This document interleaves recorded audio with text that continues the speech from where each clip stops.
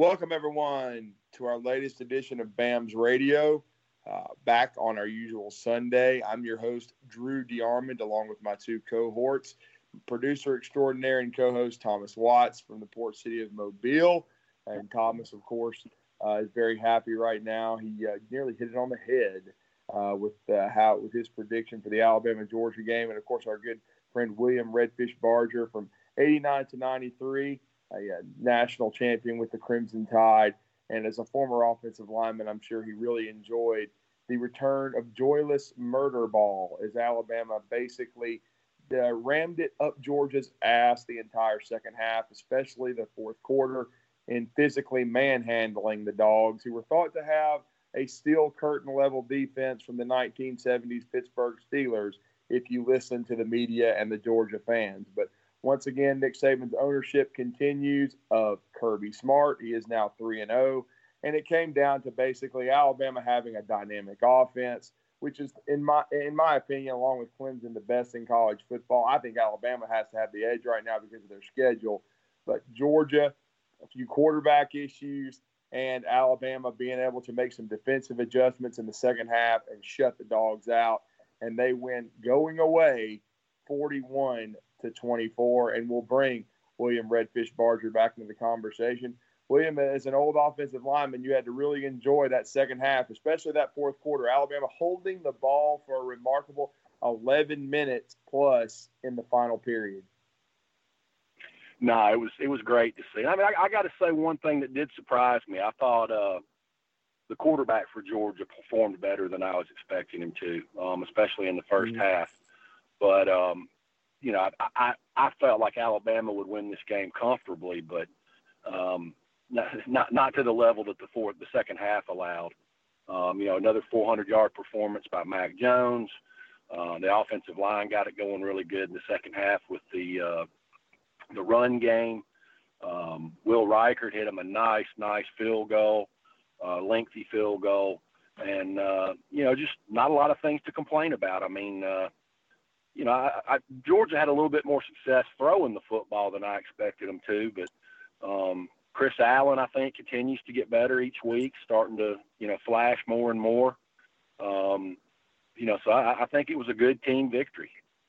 William, I wanted to ask you about the Will Reichert field goal. To me, I haven't seen it talked about a lot in the hours after the game, but I felt like it was a huge momentum shift for Alabama. First of all, with the way they handled the clock and being able to understand the new rule, you have to have 3 seconds left or more to be able to spike it and have one more play. And we all know it's well documented, the history with kickers at Alabama under Nick Saban.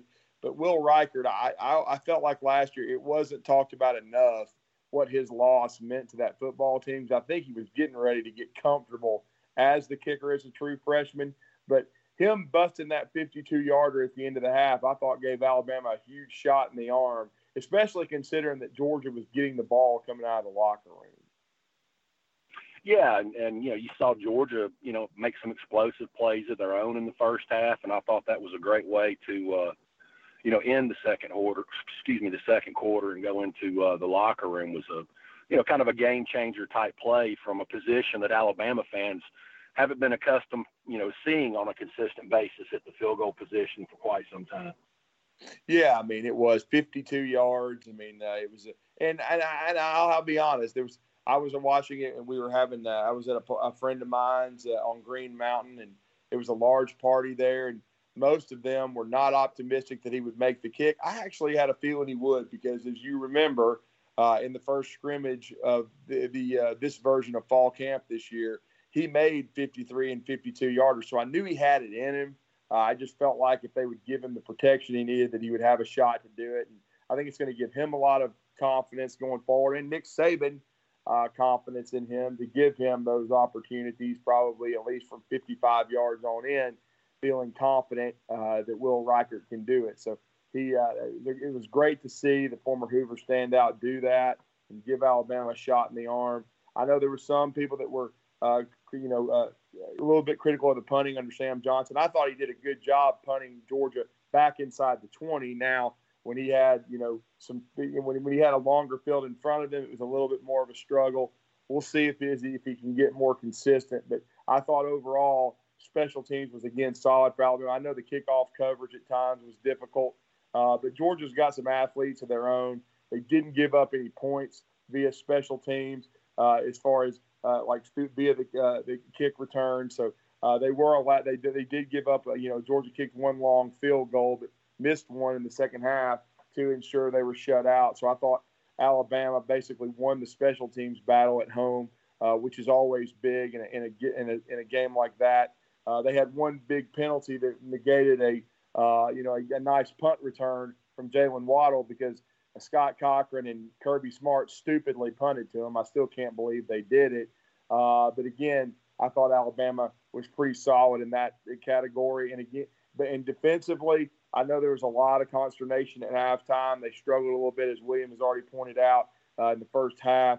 We saw Stetson Bennett throw for, the majority of his yards in the game. He had a big second quarter. But what they did, and they got to give Todd Monken credit, we wondered if they would look at the film of Ole Miss and kind of emulate some of that stuff. They did. They didn't do much up-tempo, but they certainly involved James Cook in the passing game. They caught Alabama in a matchup.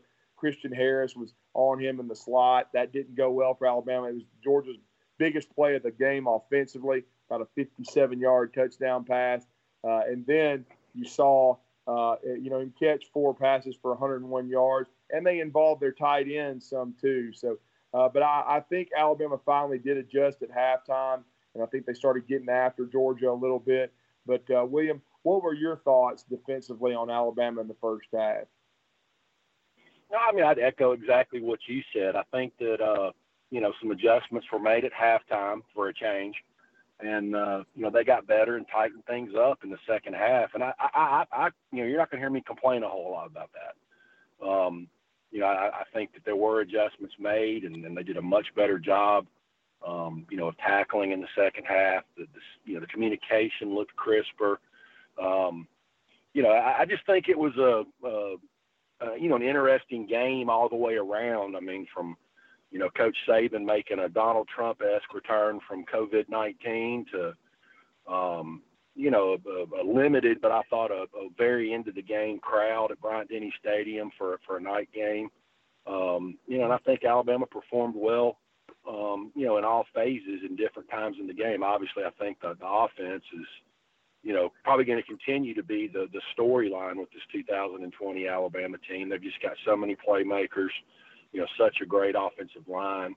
I think they can pick their poison. I mean, they can, throw the ball, on the perimeter and let Jaylen Waddle and the rest of those wide receivers make plays after they catch it. They can throw the deep ball, and they can line up and run the ball down your throats if they want to. So, I think you're seeing, a guy that I think has always kind of had a better reputation as a quarterback developer versus a play caller. I think you're starting to see some growth out of Steve Sarkisian too.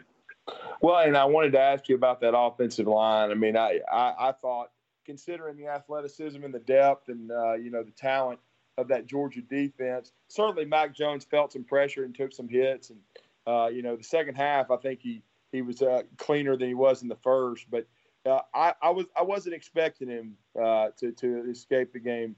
As far as with a clean uniform. I knew that he was going to take some licks. I wanted to see how he responded to that. But how did you think as a unit? Just what were some of the things that you noticed that really impressed you about that offensive line? I thought it was number 55, Emil Ekiyor's best game in an Alabama uniform. Yeah, I mean, this offensive line is going to be one of the country's best throughout the remainder of the season. But to me, I think the highlight of the whole offensive night for me was exactly what you just said. Was seeing Mac Jones get rocked several times and, get right back up and continue to make plays. To me, I think that's just another step forward in his growth. It's kind of unfolding each week before our eyes, or at least my eyes. I don't ever watch him except on TV. But again, I just think there's, just a good team win and, a game that, everybody expected to be decided by a touchdown or less. In the second half, it was a blowout. It was, no doubt about it. And I think Landon Dickerson played exceptionally well at center. We saw no snap issues from him. He's been nominated for the Remington Award for the best center in America, and that's pretty significant considering he'd never played center until he got to Alabama. So big credit to Kyle Flood. Kyle Flood's doing an outstanding job, I think, William, with this offensive line. I thought it was big to retain him for a second season. I know he and Steve Sarkisian worked together with the Atlanta Falcons, and people don't give him enough credit. I know he didn't win a lot of games at Rutgers as a head coach, but he was there during Greg Schiano's first time, and they had some really good football teams, especially when you consider the history of that program. And I think Kyle Flood is doing an outstanding job, and we know the kind of recruiting class they're about to bring in O-line wise, William. So the offensive line should be a strength for many years to come. No, and I think that's a great point that you bring out, attributing Landon Dickerson's progress and success as a player to Kyle Flood, because I certainly wasn't blown away with him, as a player when he was at Florida State. Maybe it's a product of better coaching, better strength and conditioning program. I don't know what it is, but the young man has really skyrocketed as a player in his, first season and a half in Tuscaloosa. And it just goes to show you how critical it is to get a player at his best position. He struggled quite a bit playing right tackle at Florida State. But since becoming a full-time, interior guy at center and offensive guard, there's been very few struggles. You're right. Very few at all. And I mean, I thought Evan Neal and Alex Leatherwood, Leatherwood got beat early on the first play of the game, but certainly in that, a lot of the Georgia fans are complaining about some of the officiating, and David Pollock, who's basically he's still a Georgia homer to me, even though he's on College Game Day. I know he picked Alabama, but I almost think it was reverse psychology. But he was complaining about the interference call that went in Alabama's favor, which to me looked like a good call. It was face guarding, with Devonta Smith in that second half. I mean, Tyreek Stevenson wanted no part of him and basically owned him the whole game. And then, then I think Stokes was on him at that point in time. But I tell you what, I know that's one of the things that I called. I felt like Devonta Smith Williams was going to play a great game and going to show up. The guy's a clutch player, man. He always shows up in the biggest games. That last touchdown was a beautiful throw from Mac, but what great body control and footwork by the great Devonta Smith. Basically, and this is no disrespect to the young man I'm comparing him to, but I think he's basically a souped-up version, a better version of Kevin Norwood, who was a underrated player at Alabama, always a clutch guy. But Devonta Smith, Jaylen Waddle is so electric and so explosive, and Devontae's had to share the stage with Jerry Jeudy and Ruggs and Waddle. But I'm not sure they need to start understanding how good number 6 really is. Yeah, and not just Devonta. I mean, I think all three of those guys, Waddle, Smith, and Mechie, do great things every week. It's a great wide receiver unit. I think it kind of helps to have that because you don't see that, Rob Gronkowski at tight end for Alabama. There's just not one of those guys there. So, they continue to utilize, Najee Harris in the passing game, which I love. And, he's a guy that I think has really stepped up his game. You can see him. He's become more of a leader. I don't want him grinding his cleats on Jaylen Waddle's feet anymore. But he's really grown a lot as a player. I mean, you can tell that he's gotten a step quicker, and the game means a lot to him. And you could make a long list of people on that Alabama offense that are making themselves some money right now. Oh, you really could. There's no doubt about it. I think there's a lot of them having career years, and I was happy for Miller Forrestall, William. I thought he had a pretty solid game. I know he got a holding penalty that negated a nice run from Najee, but he showed a lot of toughness. He got bent backwards first play of the game. He's had some tough injury luck in his career, with the University of Alabama. So for him to make it back in the first half and play a role in the game, especially considering we didn't know until kickoff that Carl Tucker was going to miss the game due to a pulled hamstring from last week, the graduate transfer blocking tight end. He and Miller have received most of the playing time. So We saw our first extended look at Major Tennyson. They continued to use Kendall Randolph, a little bit of Cameron Latu, but I thought it was big for the senior Forrestall to get back out there. Yeah, it was, because that looked pretty nasty when he got rolled up from behind. So, especially when you have somebody like him that's had, injury issues in the past, you always kind of hold your breath when you see one of those. But again, there's, I think, on the other side of the football, I know there's still going to be some people complaining, but look, if you believe everything that you read, I mean, Georgia's got some good players on both sides of the football. Those edge rushers that they have, and they've got 3 or 4 of them. It's probably Alabama's not going to see edge rushers like that the rest of the year.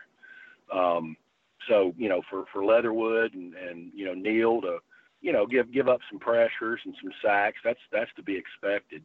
But again, I just think that when 45 plus points is the norm, especially at a program like Alabama that probably put the dust in 3 yards of a cloud of dust offense for so long. It's really something special to watch.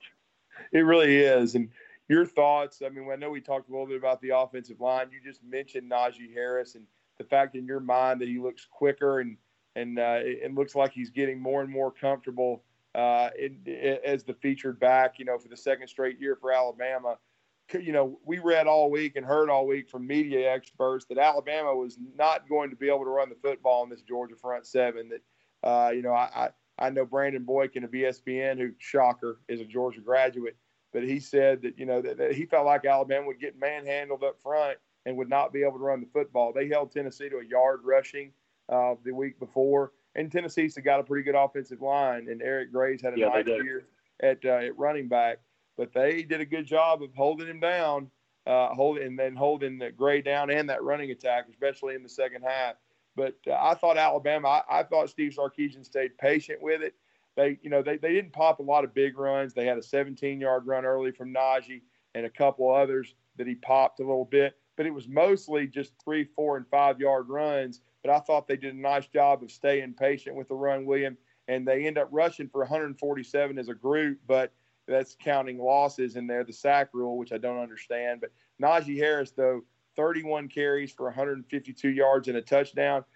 And also was a factor as a receiver. I could say, I know he had a huge game against Ole Miss, but considering the opponent, might have been the best game of his career. Yeah, and I'm starting to wonder, especially when you see that rushing attempt count for Najee, why it just seems to be a little bit slow with trying to get that third back involved in the offense. That's something that we've kind of always seen in the past. And for the most part, it's at least until the games are in hand, which is pretty much been by the third quarter all year long, except for maybe Ole Miss. You just really haven't seen that emergence of that third back. And that's kind of something that I want to see, kind of start to develop over the second half of the season. Yeah, we'll see if that happens. I mean, if they just start trusting Trey Sanders. But I will say this about Najee. He seems to hold up really well, kind of like Derrick Henry. They don't make them like those guys a lot where they can hold up physically. But Najee seems to be a guy that really takes care of his body.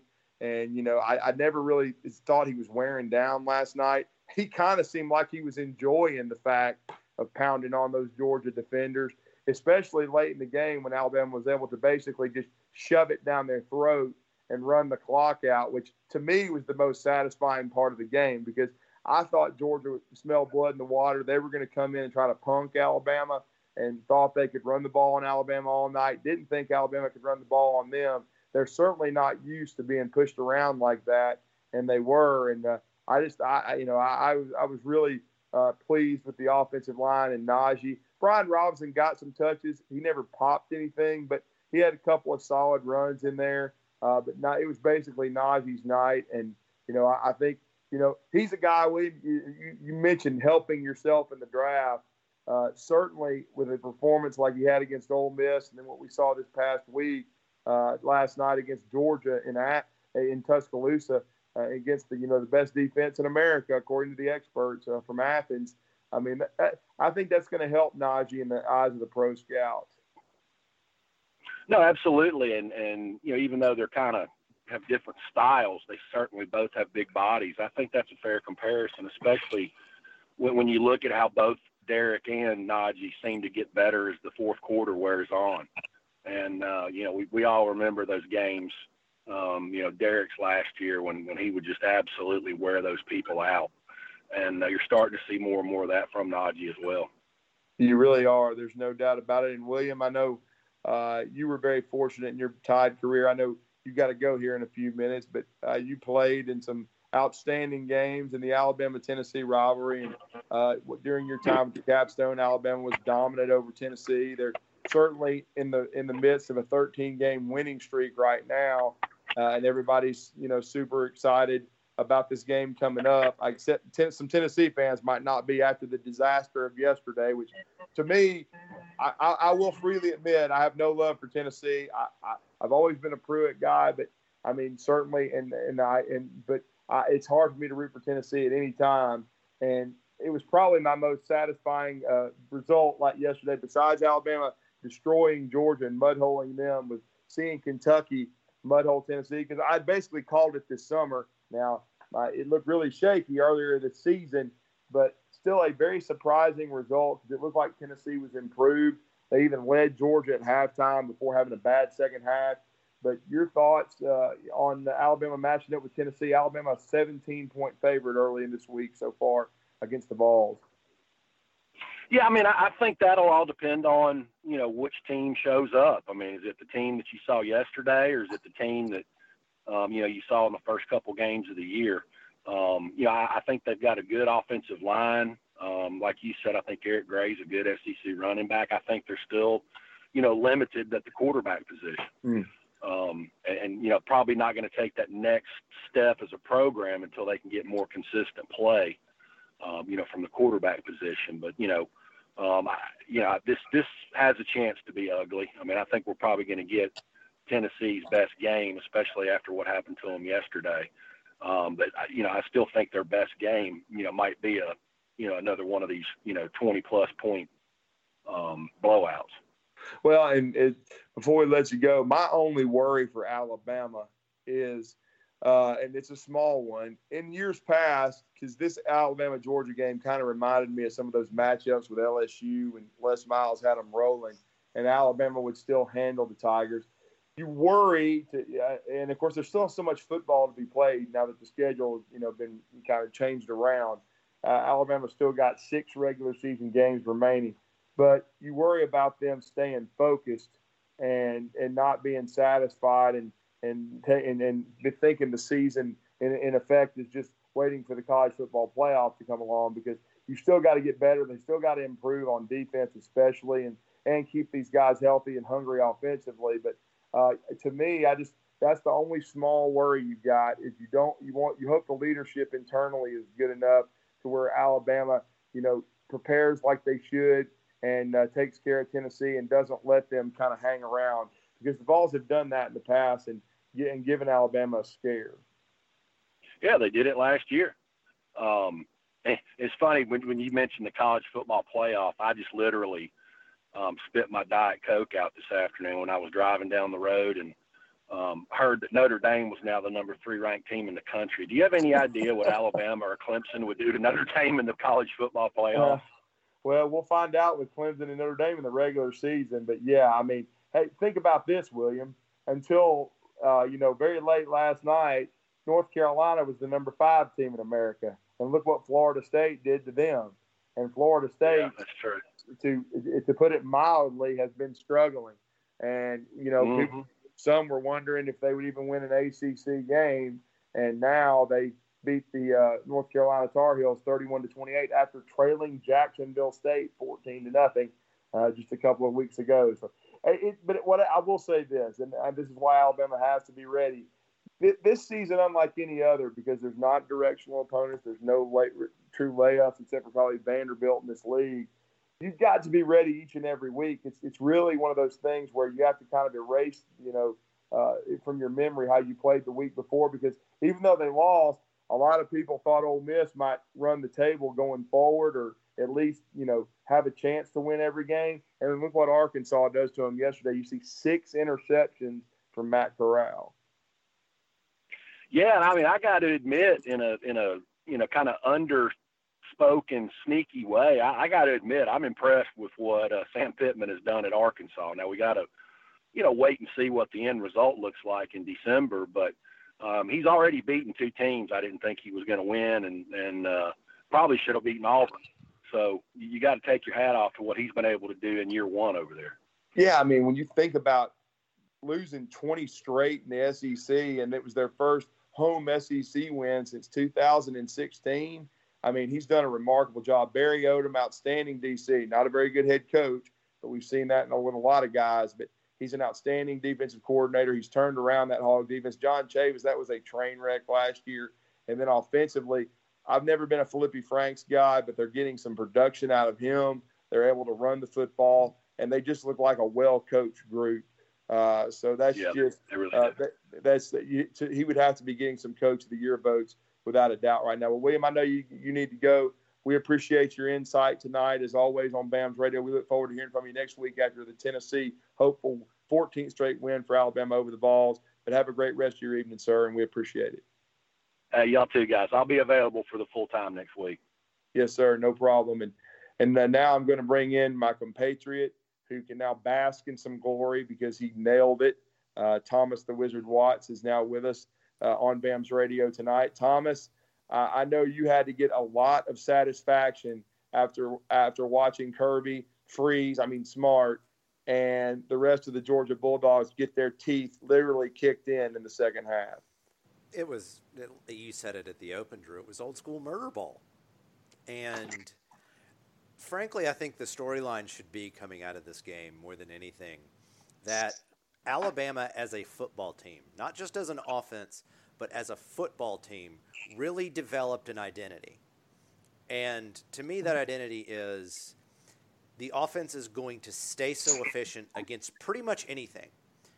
We talked about this a lot, about how Georgia's defense, by most metrics, was at worst top 5 in the country. It's going to be the best defense Alabama sees up until the playoff, and I don't want to go that far and talk about that yet. And Alabama was able to really beat the defense up. They blew the top off with regularity, and they were fairly efficient most downs. It was very, very rare that Alabama had a 3-and-out, and they did it in multiple ways.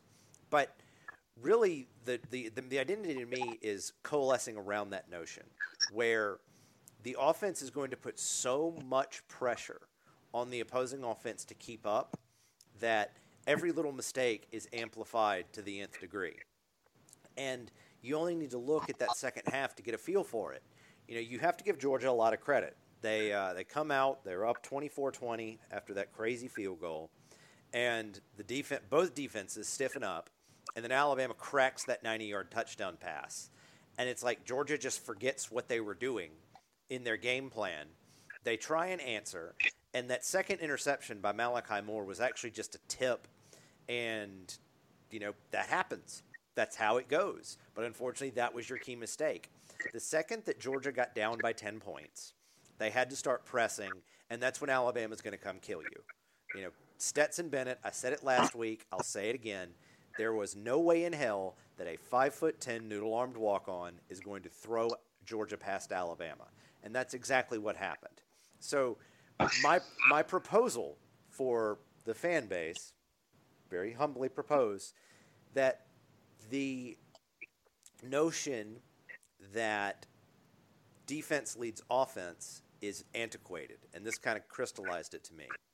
Complementary football is now offense putting pressure on the defense, and the defense being in position to make the big plays when the opposing offense starts pressing, Drew. But it was a great win. It was a great game to watch. It was, and I wanted to talk to you about Mac Jones, who I'll repeat, I think he's been undervalued the whole summer. I thought he showed me a lot. I couldn't believe there were fans at halftime saying that he hadn't played that well when he was 15 out of 22 for 224 yards, and 2 touchdowns, and what I thought was not even an interception. I thought it was a drop a ball that hit the ground. It was a drop. Great effort by Richard LeCounte, and he sold it, but I really didn't think it was an INT. And, and again, Mac took some shots in that half, but I still thought he played really, really well. I thought he proved himself against Georgia. I thought they had confidence going into halftime. It certainly wasn't his fault that Dylan Moses couldn't find the right gap and that Alabama was struggling a little bit with their run defense. And I think, and we'll talk about it in a second, they were without Jordan Battle. And I really thought Battle helped settle down that back end in the second half and settle down the defense. But but first of all, to go back to the original point, I just want to get your thoughts on Mac Jones. I thought he played at a very high level. I mean, Thomas, 3 straight 400-yard passing games. I understand Trevor Lawrence is going to be the number 1 pick in this draft, and I understand that Clemson's the number 1 team in the country. But Mac Jones, to me, has been the biggest surprise in the country in college football. I'll give you the biggest surprise. I will push back on the notion that Clemson is the number 1 team, if only because you put the 2 resumes near each other, and through, I think this is week 7 of the college football season, and it's actually end of week 4 for Alabama.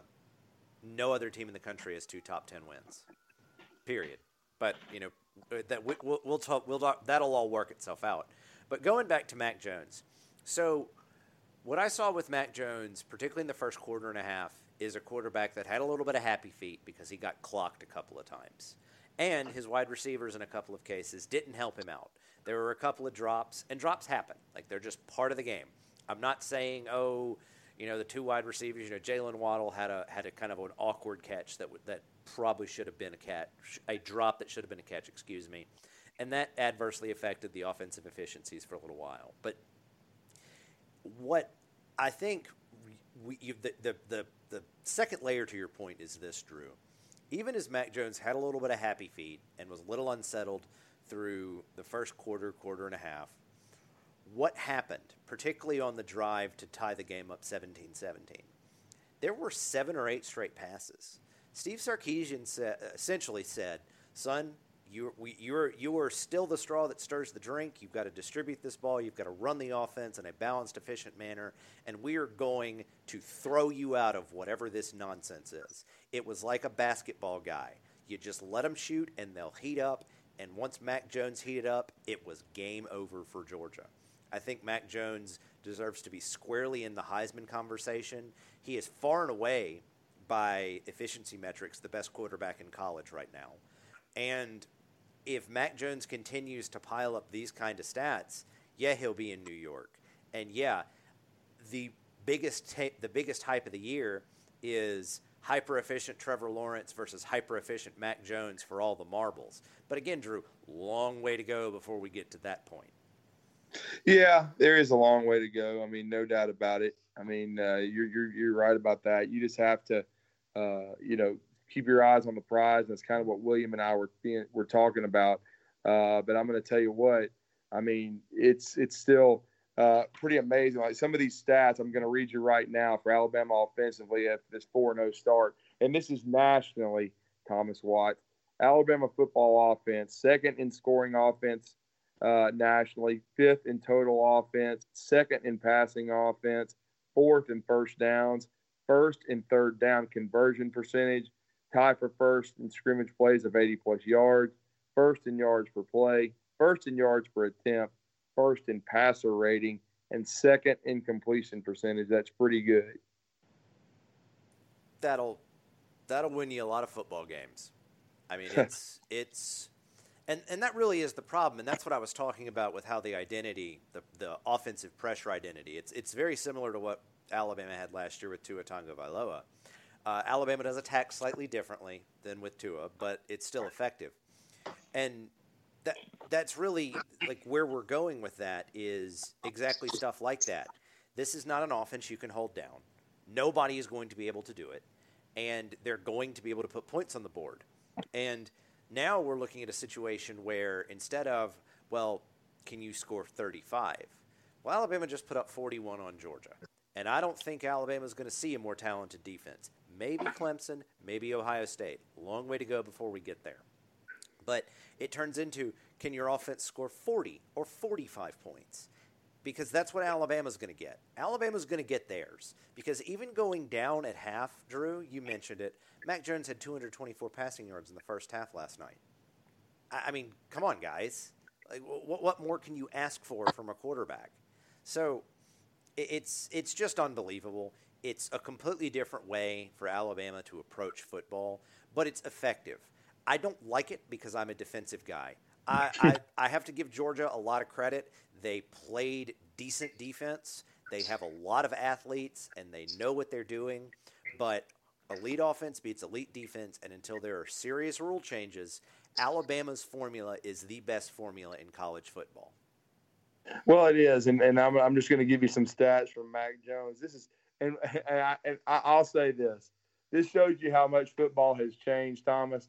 I haven't pulled them up, but I can remember them, pretty vividly, at least from a yardage standpoint. Mac Jones, through 4 games, is 90 for 115, 1,518 yards, 78.3 completion percentage, averaging over 13 yards per attempt with 12 touchdowns and 2 INTs. And, I mean, that's an unbelievable start. His rating is 220 right now. And the reason I say this is Jay Barker won the Johnny Unitas Award as the top senior quarterback in the country, when he was in his final year in 1994 for the Crimson Tide, and he threw for just under 2,000 yards. That's unbelievable. And it just shows you. Yeah. Well, prorate Mac Jones's stats over a normal 14 game season. I mean, he's going to get if it was a normal 14 or 15 game season, should Alabama make the national championship, he's sniffing 4,500 to 5,000 yards, which is just unbelievable. You're having a great season in the NFL if you can do that in 16 games, let alone 14 or 15. So, yeah, I mean, Mac Jones has been sublime. The entire offense has been sublime, Drew. As good as Mac Jones has been, I'm not sure that Najee Harris is getting enough credit for how good he's been or how good the offensive line has been. That's really what makes Alabama so dangerous. They can block you into the dirt. They can pass block you for a year, and you're not going to be able to control all these weapons the entire time. And, again, eventually, Alabama's going to get to their 35, 40, 45 points, and you have to go out there and match it. And, one of the storylines, I think Jesse Palmer on ESPN said, a turnover against Alabama is a 14-point swing. And lo and behold, it happened to Georgia twice. 14 points. It ended up being a 28-point swing. So, that's all you need to know about the Alabama offense. It really is. And Najee Harris, you mentioned him, 83 rushes, 499 yards, 6 yards per carry, and 11 touchdowns. Remarkable year for him. Some more remarkable stats, Thomas. These were just, I have to shake my head at Jaylen Waddle's stats in 4 games. 25 catches for 557 yards, 22.3 yards per reception with a long of 90 that we saw last night because the great Tyson Campbell is still got his face mask in the dirt watching Jaylen Waddle's ass run into the end zone. But 4 touchdowns for Waddle. And then Devonta Smith, 38 catches, 483 yards, and 12.7 yards per catch, 36 along for Devonta, 4 touchdowns for him. Devontae's just steady Eddie, such a clutch guy. You go to him in the red zone, he's going to get open. But Jaylen Waddle, his explosiveness is just otherworldly. Well, and I'm going to throw some praise on Devonta Smith. Alabama ran a lot of long developing comeback routes, and it was highlighted in the broadcast last night, and it deserves to be highlighted again. Devonta Smith attacks those. He doesn't let the ball get to him. And what does that mean for fans that are a little bit confused? If Devonta Smith doesn't attack the ball, and I mean come back and literally run to the catch on several occasions, the Georgia DB breaks it up. And at least 2 of those catches that I can remember off the top of my head were third down conversions. So you flip 1 or 2 of those, and suddenly Alabama's not, burying Georgia because Alabama ran 76 plays last night. That's a lot of plays against a physical offense, and that's what Alabama was. So, Devonta Smith had a whale of a game, and, Jaylen Waddle, just throw it up really far. I'll go catch it. That's really that the scheme behind that 90-yard touchdown was excellent. And then, if you draw number 17, just turn your hips and start running, because that's the only chance you have. And it's not like Tyson Campbell is just, the nacho guy. That's a 5-star guy that just got absolutely styled on. Yeah, no doubt. And Jaylen Waddle, it was so funny. Alabama was still down 24-20. At the time, and I turned to the host of the party and I said, you know what I'd really like to see? I'd like to see them hit Jaylen Waddle deep, and I'll be damned if they didn't take that shot. And it was a great play design. For the listeners, why don't you talk about that scheme and what you saw and what Sark drew up to get him open? Okay, so this was also on the broadcast, so you might want to actually use the teleprompter to go over what I'm saying. But Alabama started 3 wide receivers to the left side of the formation. They brought Devonta Smith over to the right. That let them know that there was either a pattern matching zone or a man or a straight man. And that essentially what turns it into a 2-on-2. And since Georgia likes to pattern match, the corners essentially had to say, I go here, you go here, and who's got deep. And the stack let Jaylen Waddle get a free release. Georgia's like Alabama. They want to get their hands on you. But if you start off the line of scrimmage, corners can't jam. So Jaylen Waddle gets a good release. And so Waddle beat Tyson Campbell within 3 or 4 yards of the line of scrimmage. Because Waddle's going flat out, and Tyson Campbell is either doing his 3-step shuffle, which Kirby learned from Nick, or he's in the middle of his back pedal. You're not going to catch Jaylen Waddle if you're still backpedaling and trying to open your hips up to catch him. So the only problem with that play, and there's no problem when you get a 90-yard touchdown, don't get me wrong, Drew, but the only concern with that play is it's a fairly long developing play. Yes, Mac Jones can put air under the ball, but Jaylen Waddle needs a few seconds to get past Tyson Campbell and get open or get to where Mac Jones wants to throw it. So protection has to hold up. The quiet part of that play is that Mac Jones gets absolutely nailed as he's going through his follow-through. Still throws a perfect ball, and 90-yard touchdown later, the game was essentially over because Alabama had the lead, they had momentum, and they weren't going to give it back up. But yeah, just overall, what Sarkisian's doing is he is figuring out ways to play to all of his offensive players' strengths. He's using Najee Harris wheel routes as misdirection plays, which is hilarious to think about. But you do that because Najee Harris, over the past 2 years, has proven he is one of the best wheel route guys in college football. He's got that. He's got Jaylen Waddle's breakaway speed. Go run to deep post. Oh, we'll get it to you. Oh, you're not sure you can stand up to a cornerback that wants to get physical? We'll bunch you up and stack you and run that. Oh, they're playing like a 3-deep cover 3 shell or something crazy like that. Okay, we'll just throw a pop screen to you and you can get a first down. A lot of fans, and I've been asked this, Drew, and I want to comment on it. A lot of fans are saying Mac Jones is better than Tua Tagovailoa. And the short answer is no. Tua Tagovailoa is just a fantastic top 5 quarterback. But what Mac Jones is, in comparison to Tua, is the perfect evolution of Steve Sarkisian's offense with elite personnel.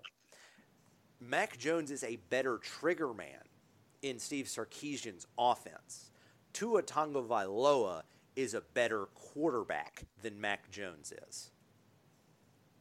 Yeah, it's a very interesting analogy to make. I mean, it does seem like, what Mac Jones is doing, it's hearkening back to all those USC machines that they would put together, and Sark was so good. He is a great quarterback whisperer. I think that's why it's so important to hopefully keep Sark one more year at least to tutor Bryce Young, because if this keeps up, I think we all know Mac Jones is headed to the NFL. Though I did ask a respected talent evaluator this past week on my show, Mike Detillier, where Mac Jones would stand right now because it's still early. He said mid-round pick, but he said, as he said, in that New Orleans accent, he goes, "Well, Drew," he goes, "but this time last year, Joe was a mid-round pick. Joe Burrow being, and he was a mid-round pick, and nobody had him going first overall." Now, I'm not saying that's what's going to happen with Mac, but if he keeps putting up these video game stats, and if Alabama could win a championship, I do think Mac Jones could get into first-round consideration because it's such a quarterback-driven league, or at least second round, at the worst. And, you wouldn't blame him for going pro. It's a little dangerous because he would have only had one full year as a starter, but he's just, showcasing big-time talent, and you're really happy for him because of the way he waited and was so patient. But I wanted to switch gears and talk about the defense, Thomas, in our last few minutes. They struggled in the first half. I was a little frustrated by the run defense at times. Dylan Moses, to me, was not playing instinctive football. He was running himself out of plays, almost guessing, taking the wrong gaps in the run. He reminded me a lot of Mac Wilson of a couple of years ago when he became an every down linebacker. Mac had been a very good sub player, very good in coverage, coverage backer, especially on third down. He could rush the passer every now and then too. And, but with Dylan Moses, to me, he's a guy that's fast. He's a great athlete, but I'm not sure how instinctive he is. I think he's a natural pass rusher on third down, but he's really being exploited at times in pass coverage especially. And Christian Harris got, torched that one time. What are your thoughts, defensively, and how big was it in your mind to get number 9 Jordan Battle back in the second half to settle things down? Well, Jordan Battle by year end will be one of those, we didn't talk a lot about him, but wow, he's played some really good football for Alabama kind of players. He's not going to be Minkah Fitzpatrick where he's, the God King essentially the day he steps on the football field, but he's a good player. In terms of the Alabama defense, Drew, I think the defense deserves a lot of credit for being opportunistic, particularly in the second half. And again, going back to complementary football, the defense, if the offense scores enough to where the defense can play a little more, we have to take away the pass and just clog the hell out of zones and rush. That's where Alabama's defense it really sets itself apart. But until Dylan Moses and Daniel Wright shore up the middle of the defense, particularly on running plays, this defense is going to raise hair on the back of people's necks. If Stetson Bennett doesn't throw that second interception that Malachi Moore gets and Georgia scores there and they don't have to get outside of their game plan, it would have been a very different football game because Georgia hadn't been out of their game plan. They could run the ball. They were running the ball pretty well. So what Alabama's defense, to me, I need to see is the light continue to come on for Dylan Moses and Daniel Wright. And, as said before, this is really the first time that Dylan Moses has been the field general, and he's coming off a major knee injury. Daniel Wright, that was his fourth start. And he, again, to his credit, did get another interception. But he really struggles taking proper angles and with any sort of, second-level run fit if he comes down into the box. So those are some of the real hard points that the Alabama defense has to get better at. And the next time Alabama covers a wheel route properly or covers a tight end properly, we'll be the first this year. Like, it's maddening because it's coming and it's not going to work. Now, if you want to talk about stuff that I saw that I really liked, I think Will Anderson is getting better by the game. It will not take him very long before he is converting the pressures into sacks, and that's something that Alabama can key off of. Again, going back to this defense is good enough that if it makes you one-dimensional or makes you have to throw, it can cause serious problems. I think Will Anderson did a good job setting the edge in many cases, but the stars, and I kind of want to move this conversation along, Drew, to me, were Josh Jobe and Pat Surtain. I mean, absolute rocks on the outside. Josh Jobe had that sweep. Everybody else but Josh Jobe got faked out by the sweep that Georgia ran. Josh Jobe was in his spot. He kept outside leverage and turned what could have been a 40-yard gain into a 2-yard gain. Pat Surtain was all over the field last night. And how much George Pickens did we really see? We didn't see a lot of George Pickens. Yeah, that's a great point. I was told by some Georgia fans on Twitter he was going for 200 to 300 in the game against Alabama. And he's a good player, just like Seth Williams at Auburn. But let's not misunderstand everything. Both these guys would be the fourth receiver at Alabama. Yes, I'm saying that. I don't think either one of them are as good a fit as John Mechie is. They would both be Irv Smith-type red zone threats and guys you'd get the football to. But they're not better than Alabama's top three options. Period. End of story. And quite frankly, both of them are turds, and that's why they're not at Alabama. I mean, Pickens, he's had a good career at Georgia. I wouldn't say it's been an All-American career. And Seth Williams has had moments, but he also acted like a bitch ass yesterday when Bo Nix couldn't get him the football and they lost to South Carolina. So, Alabama's had their share of, emotional guys and turds lately. I understand that. But, again, I think wide receiver-wise, they're just fine. Now, I will say this, Thomas, for every play that Monty Rice made yesterday, I threw up a little bit in my mouth because I could see him being Alabama's Mike linebacker and then Dylan being a Will, which I think he's better served to, and then Christian Harris continuing to learn under Dylan Moses and, of course, play quite a bit himself in a sub role.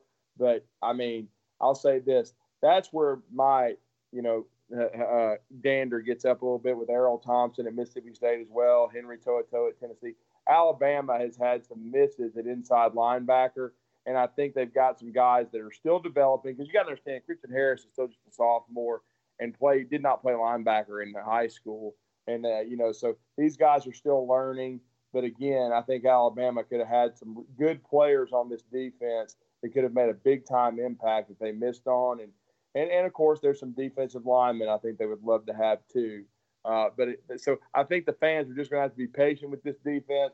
I'm not a huge fan of Pete Golding. I know you're not. But, again, football has changed, and you have to adjust as you're thinking. And you made a great point at the start of this second half of BAMS Radio that it's now really up to the offense to set the tone and put pressure on the defense and for the defense to disrupt. And they did that at times against Georgia. And the thing they especially did was win the turnover battle 3-1. Absolutely on the turnover battle, Drew. And yeah, this has been this past week Georgia, next week Tennessee, and then Mississippi State will be hell on earth when it comes to recruiting misses.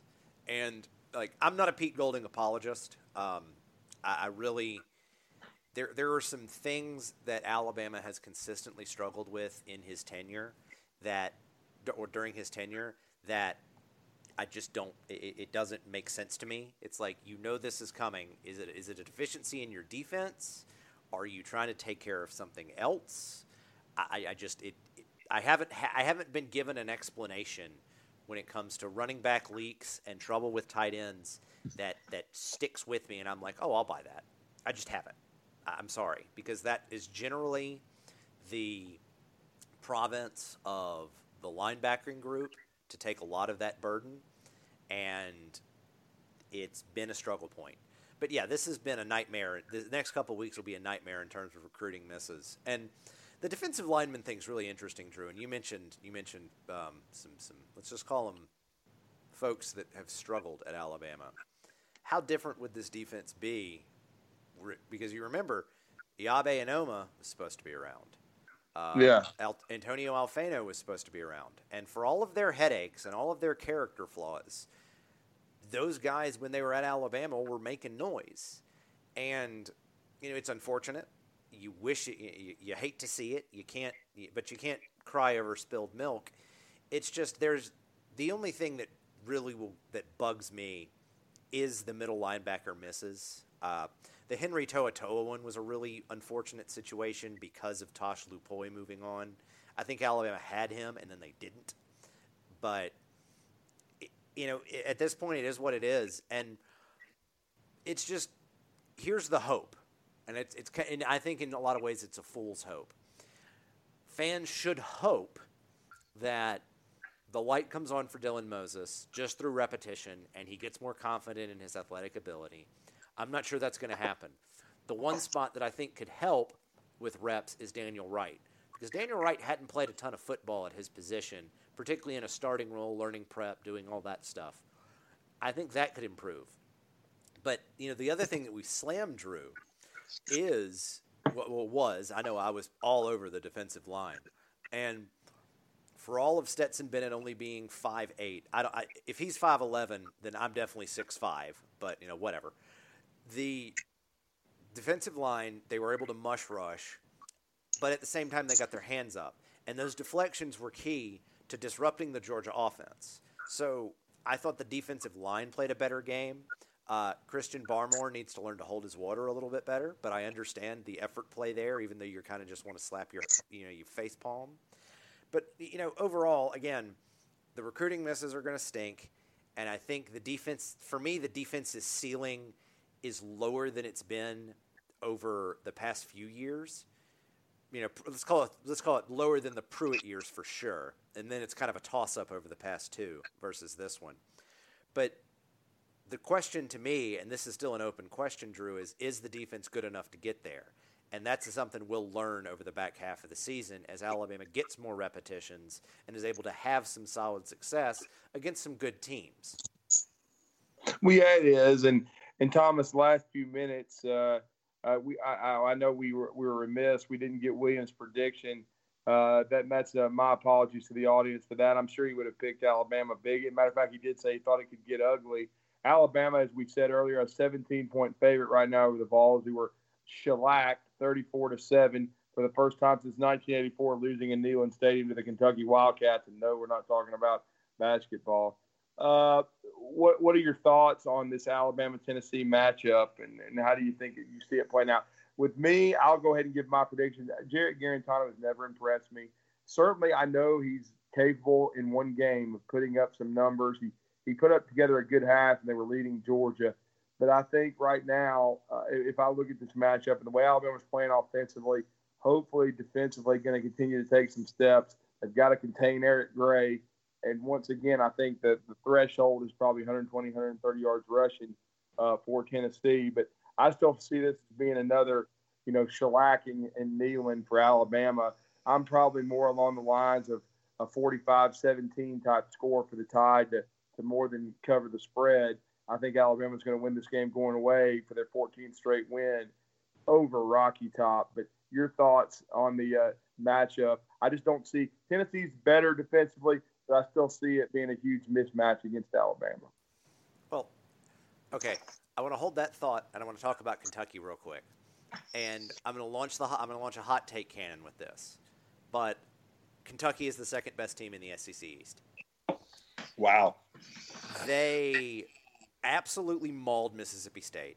I mean, that was brutal. Now, the Kentucky offense, also brutal. But the thing about Kentucky is they lost a fluky game against Ole Miss where they ran for 400 yards. And luckily, Barry Odom has now given everybody the defensive blueprint for that. Kentucky probably should have beaten Auburn. That score was a lot closer. The game was a lot closer than the score suggests. There were some fluky plays there. I think Kentucky should be 4-0 or 3-1. Frankly, I really do. I think they're a really good team. I think that Stoops is getting a ton out of them, particularly on the defensive side of the ball. It'll be interesting to see how attrition the season does stuff with them. But yeah, Kentucky-Florida is going to be really fun. And with Florida's coronavirus stuff, who knows when we're going to see Florida again? But anyway, back to the Tennessee game. The thing with this game, there are some positives and there's some negatives. So let's do the negatives first, and I'll close on a high note. Alabama just went through a physical 15-round fight, as Nick Saban said. And Tennessee's going to want to do something very similar to what Georgia did in terms of how Tennessee chooses to attack an opposing defense. Jim Chaney is the former offensive coordinator at Georgia. He's running a variation of the thing we've seen at Georgia for several years. Yes, Todd Monken's changed it a little, but anyway, it's essentially Alabama's playing the Georgia offense again. And Alabama just did a pretty good job, not spectacular, but a pretty good job shutting them down. So I think that bodes well for Alabama. The thing about it is I'm very concerned that this is the Mississippi State of yesteryear, as you've said before. I do think Alabama is going to come out and be a little flat because if you saw that tweet where the Alabama football program put out the players jumping around and Nick Saban dancing, it's very obvious that Alabama put a lot into the Georgia game. So I think they're going to be a little bit flat. But and I think that's why I thought the spread was a bait. I ran away from it when I saw it. But let's talk about the positives.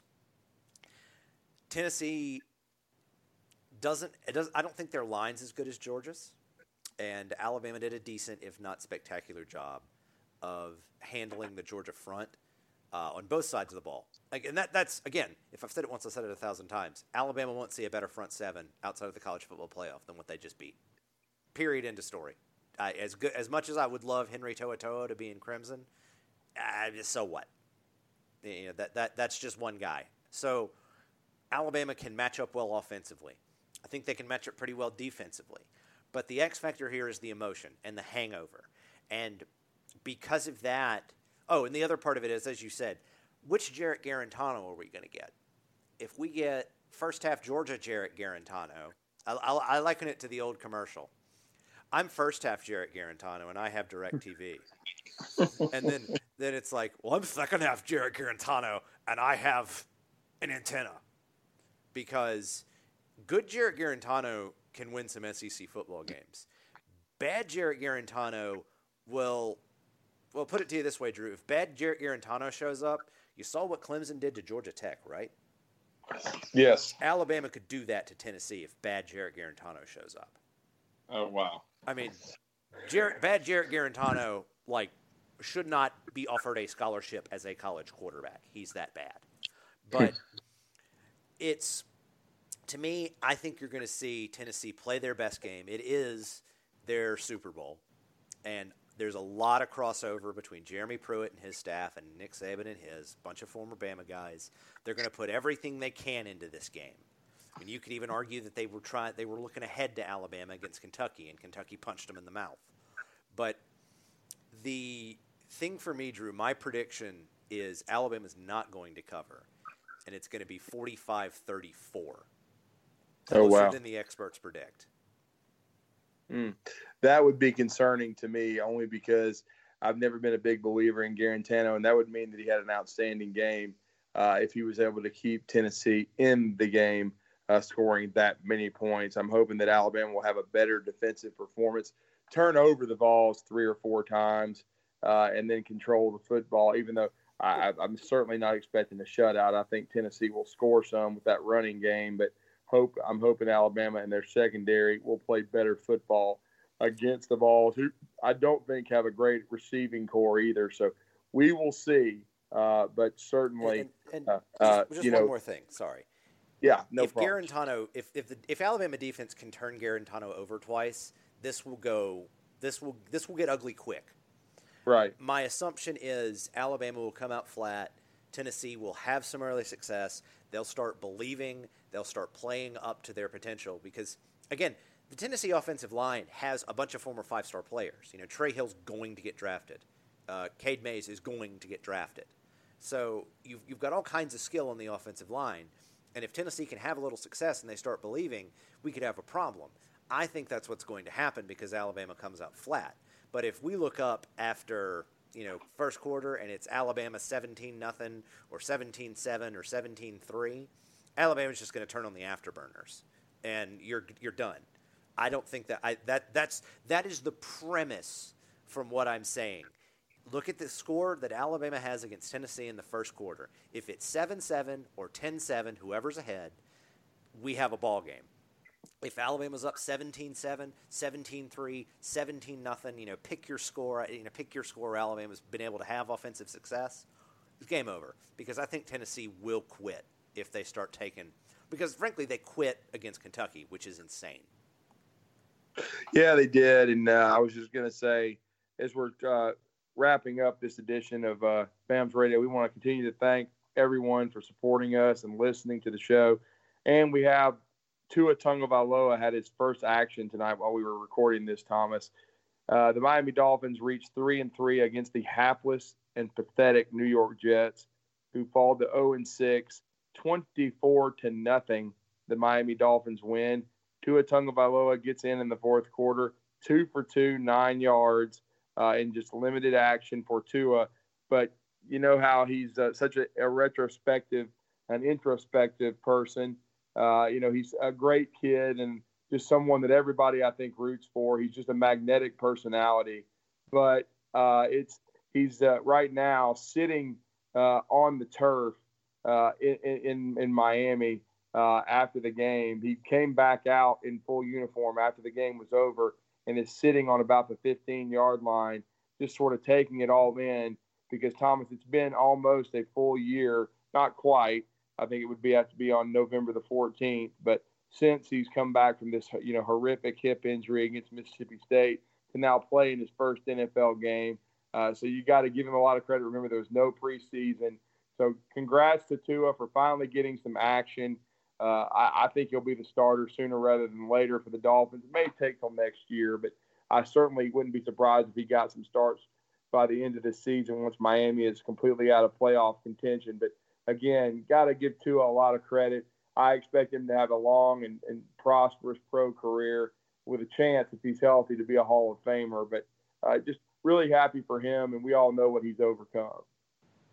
Certainly. And I had been kind of perusing Twitter as we were going back and forth. And we'll see on Tua. I really like what Brian Flores is building down in Miami. I think they're on a good path. And one of the best parts about Miami is that Tom Brady is no longer in New England. So that division you have a prayer in that division now. So that's the kind of thing that if you can get a little bit of success, you can build on that. And I don't think the Dolphins are that bad a team. I think they were absolutely tanking for Tua last year, but I think Flores has figured it out and they're going in the right direction. They're not there yet. They need a few more pieces. They also could use Tua to get fully healthy and develop, but also they need to find a running back because they're running things. I'm a big fantasy football guy, and I would never touch a Dolphins running back. But anyway, Drew, I'm sorry. You got to be happy for the young man, and you got to be happy for his backup at Alabama, Mac Jones, taking the steps forward he is. I mean, overall, Drew, let's just be honest. This was a really good weekend of football all the way around, and it's something to be thankful for. Can I dream and just hope that the Dolphins would draft Jaylen Waddle in the first round and Najee Harris in the second? Parker, I think it's Devontae Parker and Jaylen Waddle would be evil. I'm okay with it as a totally biased Alabama fan. Drew, it's funny you bring this point up. I'm not sure Najee Harris is going to make it to the second round if he keeps doing what he's doing so far. I mean, he is by taking advantage of his receiving talent as well as running hard constantly against all comers. And that's going to up his value. A lot of people don't believe in first-round running backs, but you could certainly see a team that makes the AFC or the NFC championship game or the Super Bowl thinking that they're, let's run it back one more time and we need one offensive piece, taking Najee Harris at the end of the first round. I could see that very, very easily. Yes, no doubt. Well, everybody, we hope you enjoyed BAMS Radio tonight. We're kind of basking in the glory of Alabama 41. Kirby Smart, 24, and yet another ass whipping as the Georgia Bulldogs go home. They're still in it, though. Certainly we could see Alabama and Georgia in a rematch in the SEC championship game that would shock no one. And I wouldn't be shocked if we see JT Daniels soon at quarterback. Many believe that could transform their team. So they're still in the playoff hunt, no doubt, but it was fun beating Kirby Smart for the third straight time. And, of course, all the Georgia fans who had basically claimed an unbeaten national championship in August, looking like idiots again and getting closer and closer to hopefully being able to say 40 years with nothing and Herschel Walker DVDs and VHS tapes is all you've got. We certainly enjoyed that whipping. Now we're on again to Tennessee, hoping for – and and expecting a 14th straight win, but we understand Jeremy Pruitt should have his team back up, and it could be a formidable challenge, but hopefully Alabama will be up to that, stay focused, and continue to stay healthy, and continue to roll and get to 5-0. And we'll certainly bring you the reaction next week on BAMS Radio. For William Redfish Barger, for Thomas Watts, the Wizard, myself, Drew DeArmond. Good night, everybody. Thank you for listening to BAMS Radio, and roll Tide.